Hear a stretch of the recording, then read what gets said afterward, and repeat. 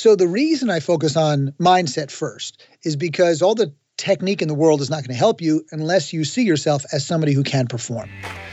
Best ever listeners, before we get into today's episode and the interview with our best ever guest, I want to mention Fund That Flip, because Fund That Flip is an online lender that gives you fast, convenient access to really affordable money that you need for your flip project. So if you're doing residential flips, then the main thing I imagine that you're focused on, or the main two things, are the deal and the money. So if you've got the deal pipeline, but you need access to cash and you want to build a reputation within a group that will continue to invest their dollars into your deals, then go to fundthatflip.com/best ever. The founder of Fund That Flip is Matt Rodak, and he's actually one of my very first guests on the show. It's episode number 7. So if you have a chance, go check that out too. Familiarize yourself with Matt and what he's all about. But when you're needing money and you want an online lender that provides fast, convenient access to affordable capital for your flipping projects, then Fund That Flip's the way to go. Their team has over 200 deals under their belt, and you can actually, this is crazy, you can actually be approved immediately within 30 seconds once you put in your information. So go to fundthatflip.com/best ever and get some money for your flipping projects.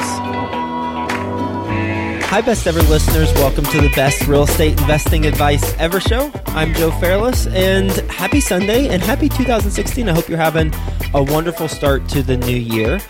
This show is all about helping you move your business forward, your real estate investing business forward.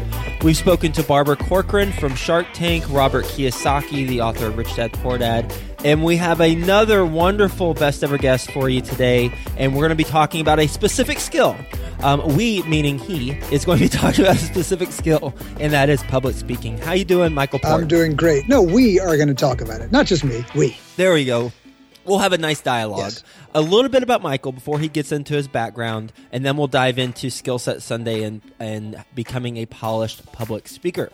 Michael has been called an uncommonly honest author by the Boston Globe.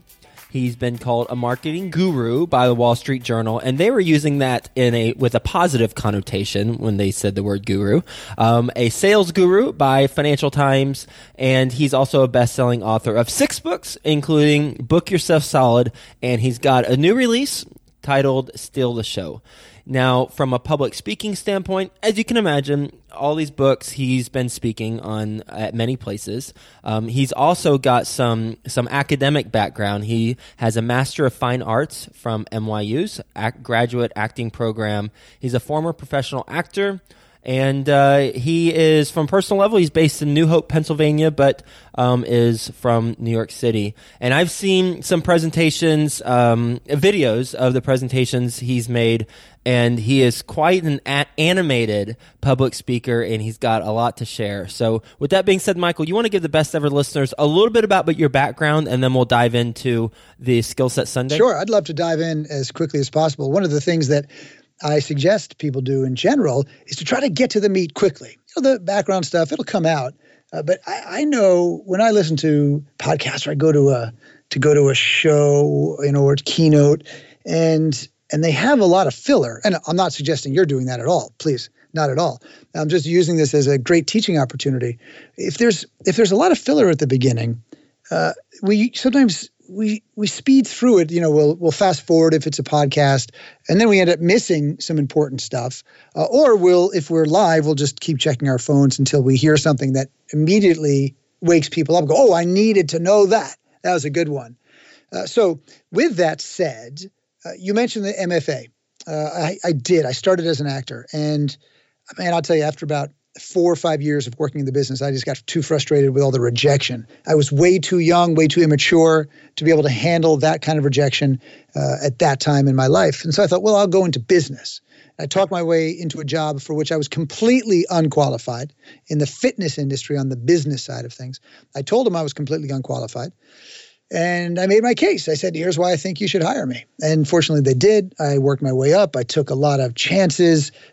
raised the stakes, took risks, made big promises, and I worked really hard to deliver on them. And then after a number of years in that industry, I went out on my own, started a consultancy in 2003. And 6 books later and 275 coaches around the world, 2 different businesses. One focuses on the Book Yourself Solid side of our intellectual property. That's how to get as many clients as your heart desires. And then the other is on the public speaking side of the business. We have a business called Heroic Public Speaking, and we do events all over the world. And we have lots of great teachers who teach my methodology on how to steal the show. All right, and I love your approach. Usually at the beginning of my shows, I say we cut out all that fluffy stuff and get straight to the good stuff. So you use the word filler, I use the word fluffy. Either way, same result.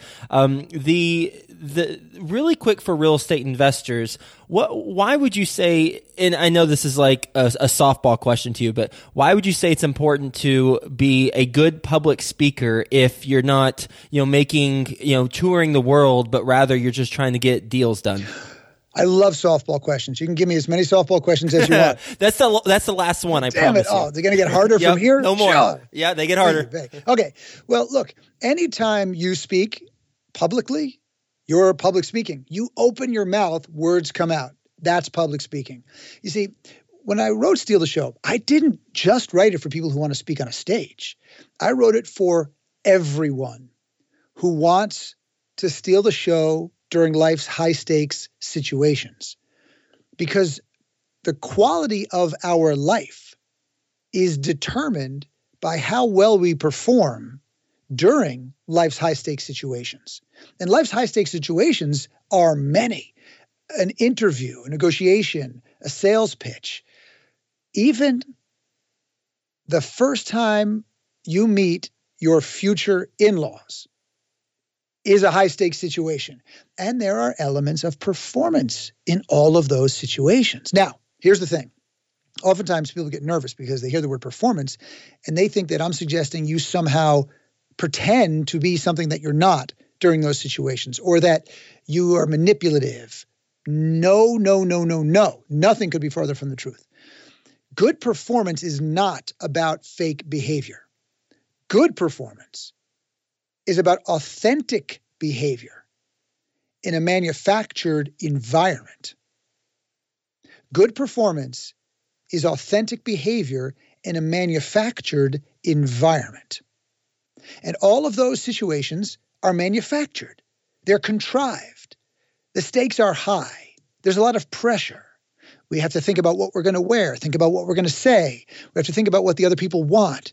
All of those questions demonstrate to us that we're making choices just like an actor would in order to develop a character, just like an actor would, that would play the right role in that situation, just like an actor would. Now, the difference, of course, is the actor is actually pretending to be somebody else. You are developing a character, playing a role in all of those different situations that is based on the best parts of yourself. Not pretending to be somebody else, not trying to be like anybody else, but the best parts of yourself. And some parts of yourself will be more appropriate for some situations, and some parts of yourself will be more appropriate to other situations. Can you give us an example? So it sounds like you've got to have self-awareness to identify what type of situation you're in, and then be on a conscious and hopefully eventually subconscious level know how to interact based on the role that you need to play, being genuine and authentic to yourself. That's right. You got it. Exactly right. Self-awareness is key. I think self-expression comes as a result of self-awareness. Self-expression without self-awareness is just masturbatory expression of what you think and feel. Self-expression based on self-awareness allows you to choose what you're going to share, when you're going to share it, why you're sharing it, based on the result you want to produce. So here's a real-life situation. Herb Brooks was the coach of the 1980 U.S. men's Olympic hockey team. And when he was given that job, he made some very unconventional choices. He picked players who weren't necessarily the best players known to the Olympic Committee at that time. He didn't involve them in his decision-making process. That pissed them off. Then he worked those guys so hard that they hated him at first. He was not their friend. Now, interestingly enough, before he coached the team, he was known as an affable coach at his university. He was a nice guy, friendly with the players, etc. But he made a very different choice to play a very different role when he coached the men's U.S. Olympic hockey team. Why? Well, he knew that he needed to produce a remarkable result. And he felt that the role that he played when he was coaching at the university would not produce that result for this team, because they had to play a Russian team that was far better than them, far bigger than them, and far meaner than them. So he decided that he would play a new role. Now, why did he make sure that they hated him? Because most of the players coming in there were amateurs they were all amateurs from different colleges. They didn't use pros at that time. And they hated each other because they'd been rivals on the ice. They'd been punching each other in the face for the last 4 years, when they play the games. Apparently that's what hockey players do. They punch each other in the face. So he figured if they hate me more than they hate each other, then they will bond together. I need them to bond together to be one team. And I'm going to be their antagonist. And guess what? They won. Now, did he get any approval while he was coaching that team? No. Did the Olympic Committee get upset with him? Yes. Did his players think he was an ass? Yes. But guess what happened when they won? He got a heck of a lot of approval. In fact, as much approval as you possibly can get. So the reason I mention that story is because sometimes we're afraid to play different roles in different situations because we are so desperate for approval. We want people to like us. We want people to say we're doing the right thing. We want people to say we're good. We want people to say we're smart, etc.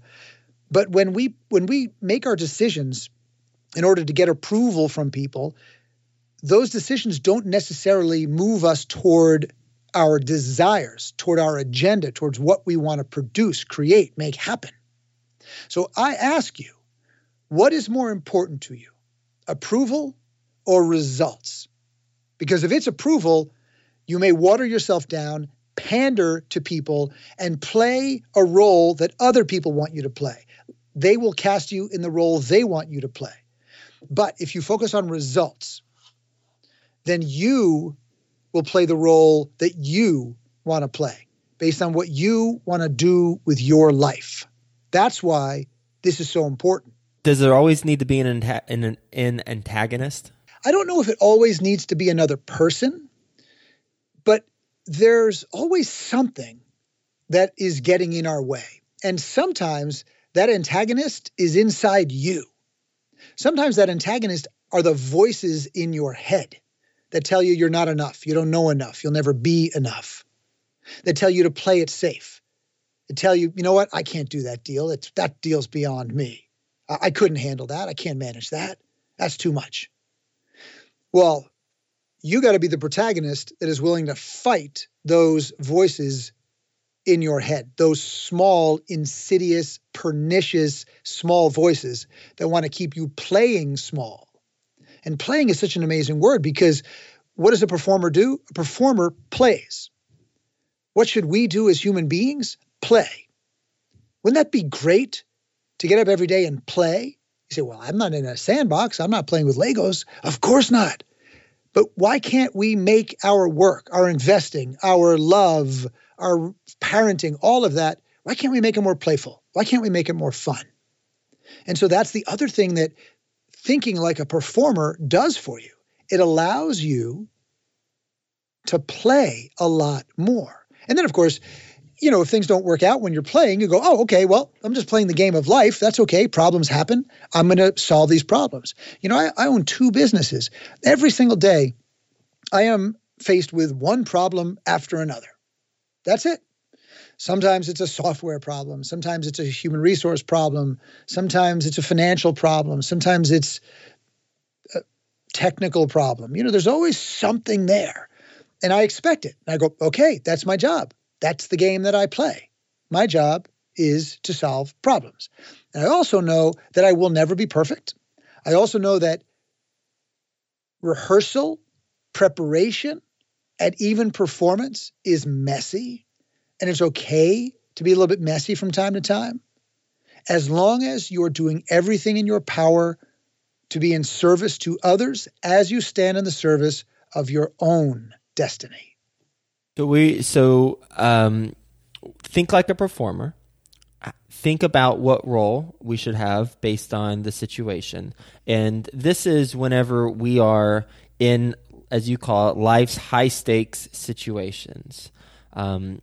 Tactically speaking, what can the best ever listeners do? Because these are thought processes, and number one is go buy the darn book, obviously, because we need to learn more. But for the purposes of our conversation, the short amount of time that we have together, tactically speaking, what can we do to identify the role that we need to have? How do we think like a performer? What are some things we can do? Sure. So the reason I focus on mindset first is because all the technique in the world is not going to help you unless you see yourself as somebody who can perform. That's first and foremost, because the confidence is a big part of the battle.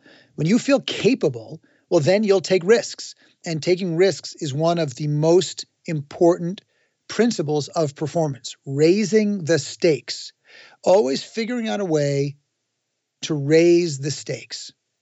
And when you raise the stakes in your life and you make bigger choices and you make choices more often, you are more compelling to other people. So in terms of tactics, when we go into one of these high stakes situations, let's get really clear on what we want to achieve. First and foremost, what goal do I want to achieve? And then we put together a plan to achieve that goal. Now, sometimes if we're giving a presentation, if we're giving a speech, then the way that we deliver that speech is designed to achieve that goal, because every great speech has a big promise, and your job is to deliver on that promise. Now, maybe it's a negotiation. Well, what do you want to produce as a result of that negotiation? Have you done a mock negotiation? Have you done 10 mock negotiations? Have you gone through that process before you actually get in the room to negotiate? One of the things that we stress is rehearsal. We ask our students to do more rehearsal than they've ever done in their life. And yes, it means they've got to do some work. But one of the biggest mistakes we see people make is try to wing these high-stakes situations. And I want you to think about this for a second. Let's say I asked you to go into a firefight in Afghanistan. I said, listen, I'm not going to tell you when it's going to happen, and you're not allowed to do any training whatsoever, none. I'm going to give you this automatic weapon, but you're not allowed to use it. You're not allowed to look online about how to use it, nothing. Because you know what? When I call you up to come into this firefight, you'll figure it out. You can just wing it, and you'll rise to the occasion. Don't worry about it.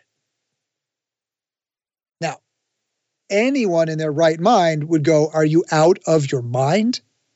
There's no way I would figure out how to use that weapon. There's no way I'd figure out how to protect myself. There's no way I would understand anything to keep myself safe in that situation.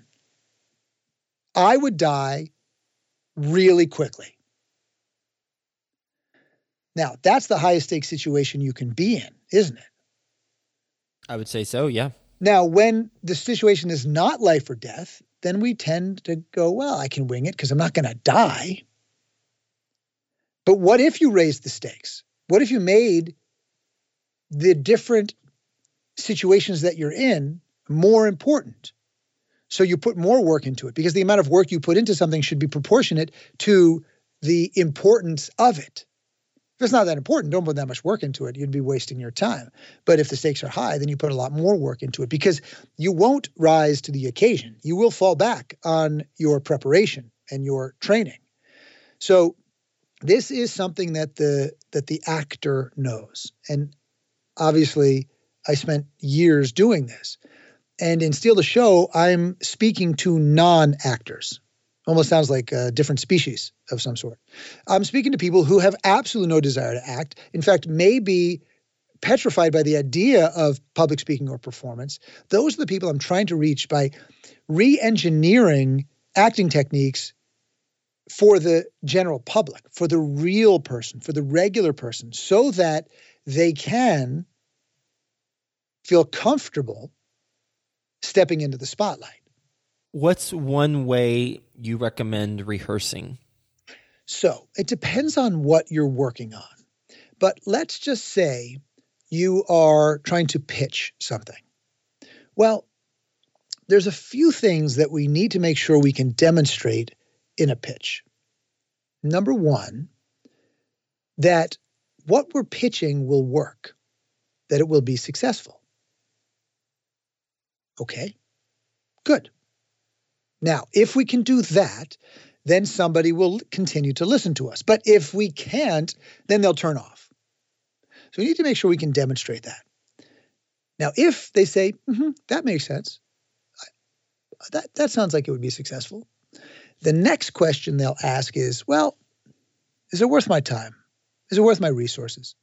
Is this something that I am interested in? And if the answer is no, well, then that's it. They stop listening.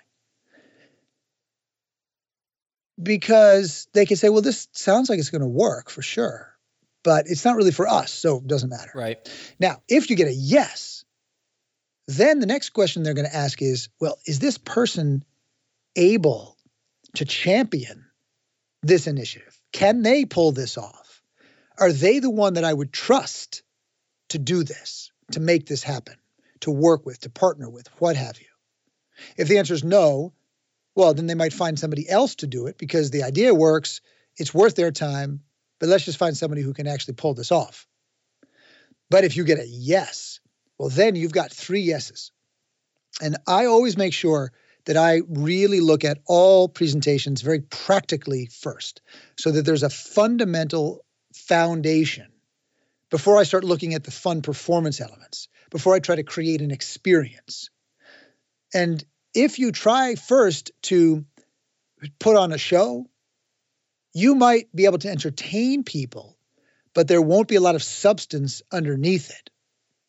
And the best presentations have an enormous amount of substance that supports the entertainment elements in that presentation.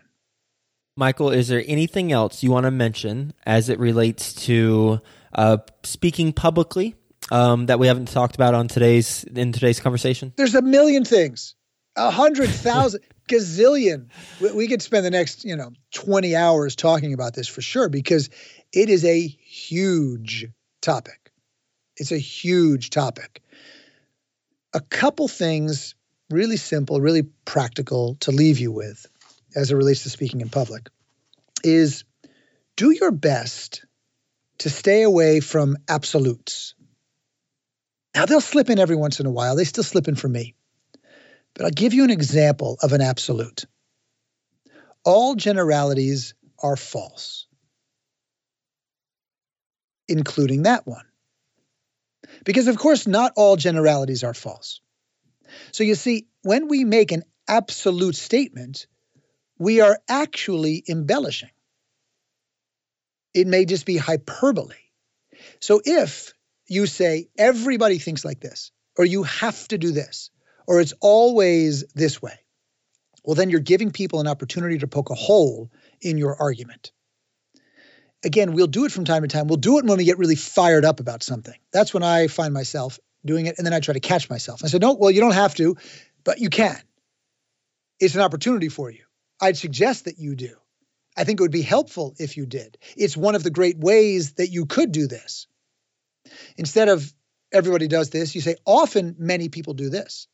you might be one of the people who do this. It's a slight change in the way that you interact with people, the way that you communicate, but it is a big game changer for a lot of people because they will be willing to listen to your ideas most likely.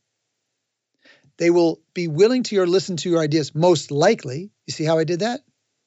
Because I started with they'll be willing to listen, but then I said, most likely, because they won't all be willing, but they'll be most likely more willing to listen if there's room for other perspectives. Really important anytime you're in any kind of public speaking situation. And I will use an absolute on that one because I think that's a very hard to argue against, that you can't leave room for other people's perspectives. But I suppose you could if you really wanted to. So that's one of the things that I think is really, really helpful. Another thing is to try to stay away from the filler, as we discussed earlier on, especially when you're giving a speech, because what often happens is you'll do a bunch of filler and you say, okay, let's get started. But it already started about 6 minutes ago. In fact, if you are giving a speech and somebody's introducing you, it starts with their introduction, not when you walk on stage and open your mouth. So your introduction is part of your performance. So the way you craft it is part of your performance. The way you ask them to read it is part of your performance. So you actually may want to work with them to get them to read it in the way that you want them to read it. And that really does make a difference. Another thing I'd suggest you stay away from at the end of a presentation is saying, if you take away one thing from this presentation, take away this. Why do I suggest staying away from that? For a couple of reasons. Number one, it may suggest to the audience that they did not need to listen to you for 60 minutes. You could have just told them that one thing in 5 minutes, and they could have gone to the pub and had a beer. It also suggests that you may be nervous that you didn't deliver what you wanted to deliver throughout and are just trying to grasp at straws to make sure that they walk away with something. And we know that confidence is such a big part of the way that people respond to you on stage. Now, that doesn't mean you got to go out there with swagger. That does not mean you should be arrogant, but belief in your right to be there, belief in what you have to say, and belief in the audience's ability to achieve the promise of the presentation. Those elements are really impactful. They make a big, big difference. Michael, thank you so much for sharing all these wonderful practical tips as well as the high-level strategy around public speaking. I mean, from, really having the mentality of a performer, but channeling your true self. And as you said, a good performance is about authentic behavior in a manufactured environment. So it's being authentic to who you are, but simply choosing which role you want to play, as you gave that example for Herb Brooks, the 1980 U.S. hockey coach. And then talking about the very tactical tips from staying away from absolutes to staying away from fillers. So I'm really happy to hear that. We stay away from all that fluffy stuff, as I mentioned earlier. Right.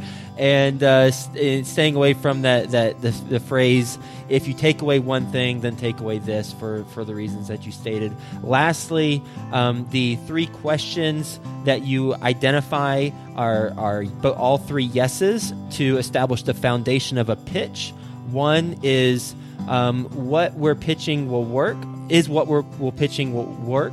2 is it worth my resources, time, money, etc. And 3, is this person able to pull it off? If those 3 things are yes, then you've got the foundation. And then lastly, I know I said lastly, but lastly, rehearsal is paramount, as you said. And really, what your book is all about is re-engineering acting techniques for the regular person. Love that soundbite. So check out Michael's book, Steal the Show. And Michael, where's the best ever place for the best ever listeners to reach you? HeroicPublicSpeaking.com. HeroicPublicSpeaking.com is a great place to go. If you want to learn more about public speaking, we've got free videos and tip sheets and guides, etc. If you buy a copy of Steal the Show, which I highly recommend you do, You can also get additional free bonuses at stealtheshow.com. That's stealtheshow.com.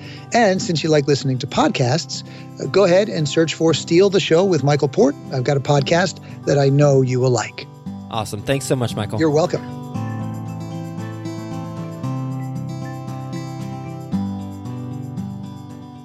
I want to mention Fund That Flip, because Fund That Flip is an online lender that gives you fast, convenient access to really affordable money that you need for your flip project. So if you're doing residential flips, then the main thing I imagine that you're focused on, or the main two things, are the deal and the money.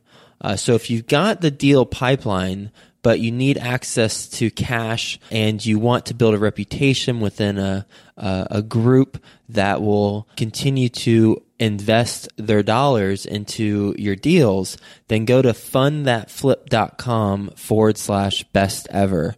The founder of Fund That Flip is Matt Rodak, and he's actually one of my very first guests on the show. It's episode number 7. So if you have a chance, go check that out too. Familiarize yourself with Matt and what he's all about. But when you're needing money and you want an online lender that provides fast, convenient access to affordable capital for your flipping projects, then Fund That Flip's the way to go. Their team has over 200 deals under their belt, and you can actually, this is crazy, you can actually be approved immediately within 30 seconds once you put in your information. So go to fundthatflip.com/best ever and get some money for your flipping projects.